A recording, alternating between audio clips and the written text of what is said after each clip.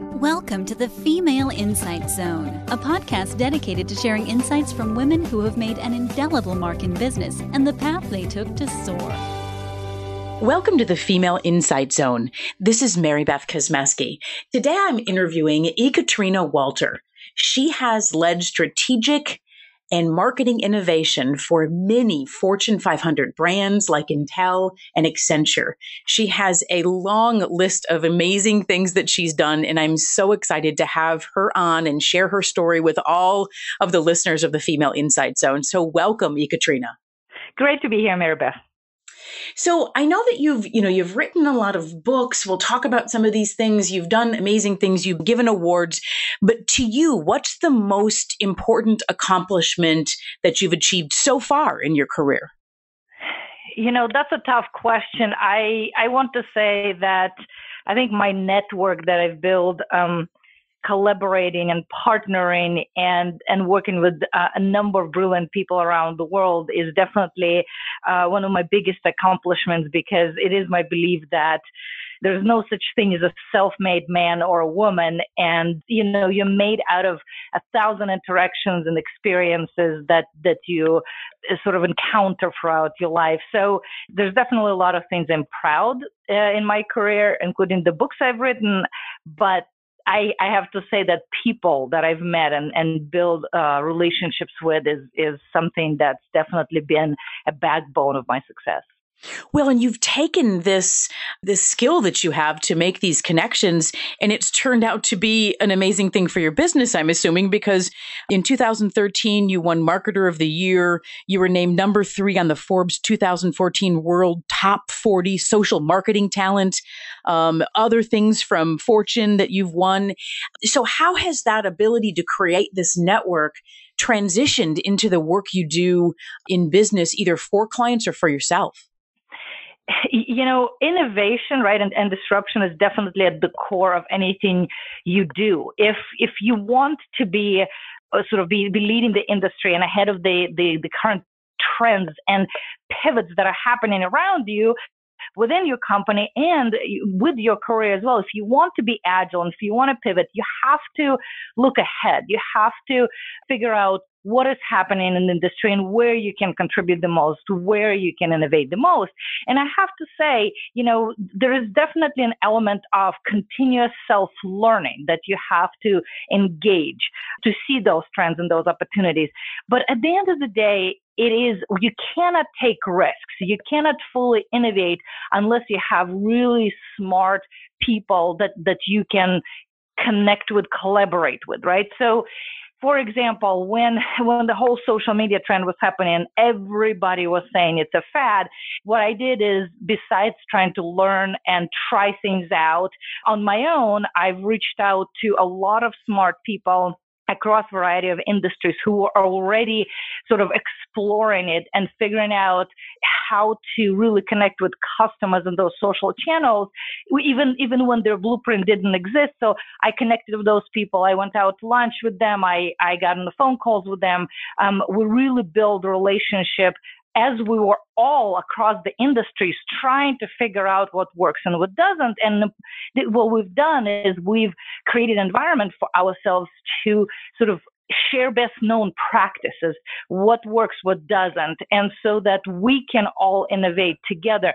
And so all those relationships, and then inside the companies, when you are inside the company, or whether it is a large company or if it's a startup, you want to build those relationships as well, because to really truly innovate, you have to have partnerships and influence and sponsorships of the executives, all of these elements. And for that to happen, you have to build a relationship. You have to educate them. You have to make sure they're smarter.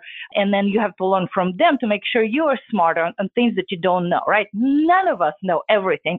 And so the way I've always done it in my career is I tried not to have lunch alone, right? In my cubicle, 5 minutes,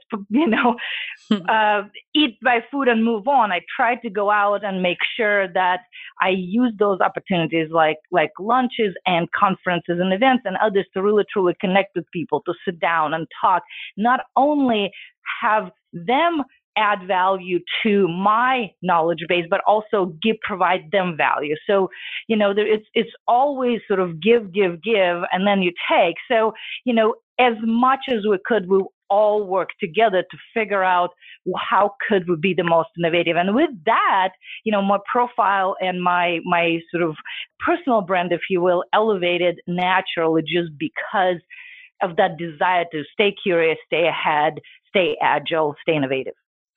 Well, and it makes all the sense in the world. And I think that sometimes if we don't feel like we're super extroverts, that we're not doing what you have done, which is to never eat lunch alone, right? To go out and meet people and connect and help to build your network that builds your career, and you're helping them build their careers and all sorts of things like that. So what would your advice be? Because sometimes it's hard to pick up the phone and maybe call somebody that you don't really know that well and say, hey, do you want to have lunch? I'd like to, get your advice on something or whatever that is. So talk to how you have approached that and maybe give some ideas about how other women can do that.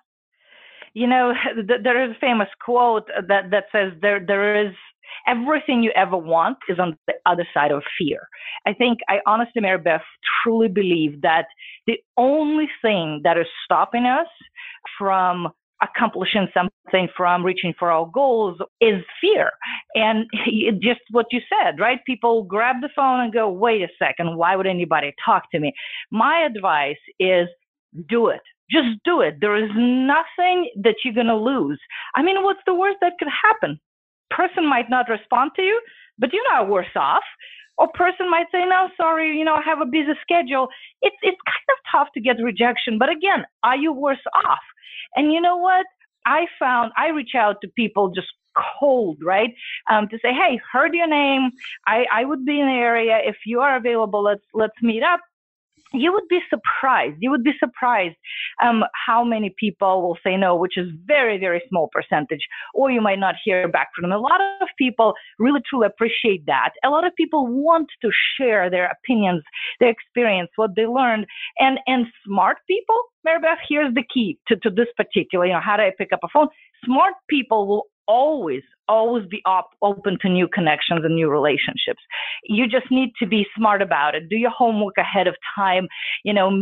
Find maybe a little bit of passion points that you guys share, whatever that is, and just approach it in a smart way versus, hey, I'm around, heard your name, let's go to lunch. Say, hey, I really admire what you've done here at this particular, for this particular project. I can share a lot of information around what I've done with X, right? Would love to have lunch and can make it meaningful, make it personal. But the reality is, it's all there is. It's fear. Everything that stops us from getting anything we want is that. And so I think you need to just it will never fully go away, but you could put it on the back burner and say, okay, what is important to me? If my career is important to me, what it is that I need to do? And eat that elephant, one piece at a time. And you will be surprised how fast you'll get there, because humans are wired to help, to share their opinions, to work together. You will be surprised. Yeah, no, I think that's great. Absolute great advice. And the thing about fear is it is what stops us, and everyone has it. It's just a matter of figuring out how you move forward. So today you're a global evangelist at your firm. Talk about your firm and what you do and what's a global evangelist.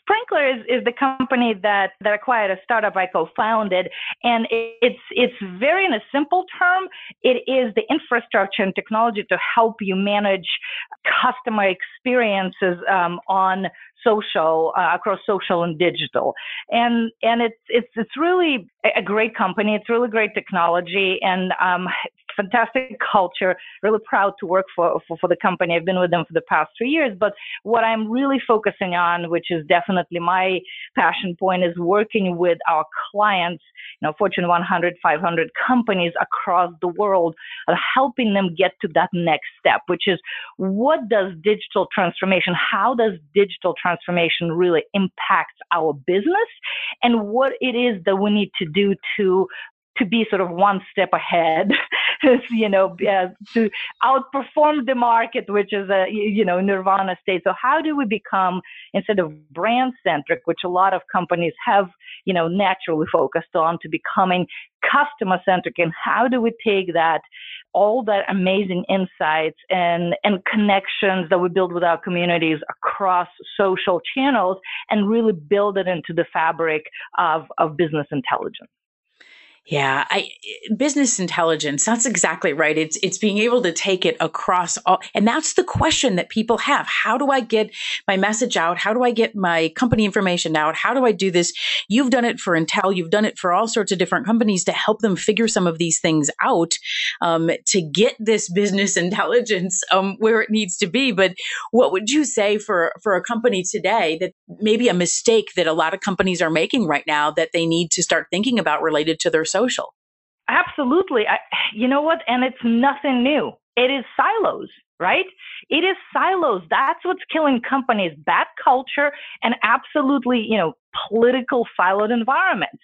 Because if you really look at us, a customer, and we go and we buy from a brand, what it is that we want the brand to know us. Right? We want the company to, we don't necessarily say have a deep relationship with us. That would be nice, but we want them to understand who we are, how we buy, what our preferences are, right? And even on the very basic level. And we don't have that. I mean, you can probably relate to the point where you've called a company and they send you to 3 different departments before you found somebody who could even somewhat intelligently talk about how to help you out, right? Mm-hmm. You probably reached out on social trying to solve an issue and you probably haven't heard back most of the time, right? And so right now, expectations, because consumer expectations are changing, especially with millennials, representing 50% of the population across the world, and Gen Z and Gen X communicating totally differently. All of this is changing. And what happens is within the company, if you are not connected, if you're not looking at the customer from one single perspective, you don't have the unified customer ID that any department, whether it's sales, whether it's support, whether it's marketing, right, can work off of. If you don't have that business intelligence layer that will allow you to personalize experiences in the real time, in the right way, on the right channels, to the right person at the right time with the right message, you are missing the boat. And that is the expectation that consumers have. Plus, the pace of innovation is accelerating. And so with those changes of expectations, you should change internally. And you would think that that's the first place you look.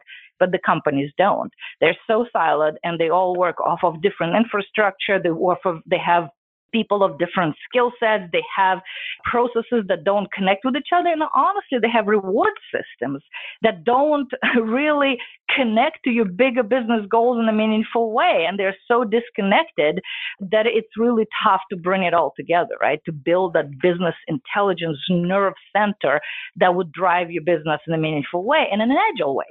Yeah, absolutely. So I can see how that's a mistake that is commonly made. It's hard to change the internal workings of a large corporation, even ones that aren't all that large. It's hard to change the inner workings. But you're right, if they don't have one point of contact, one message, one constant, that it is, I can see exactly how that's a big problem. So how can people reach you? On Twitter, you have a blog. Let people know how they can reach out to you and find out more. Sure. Google.com. I'm available on a lot of different channels. I'm responsive.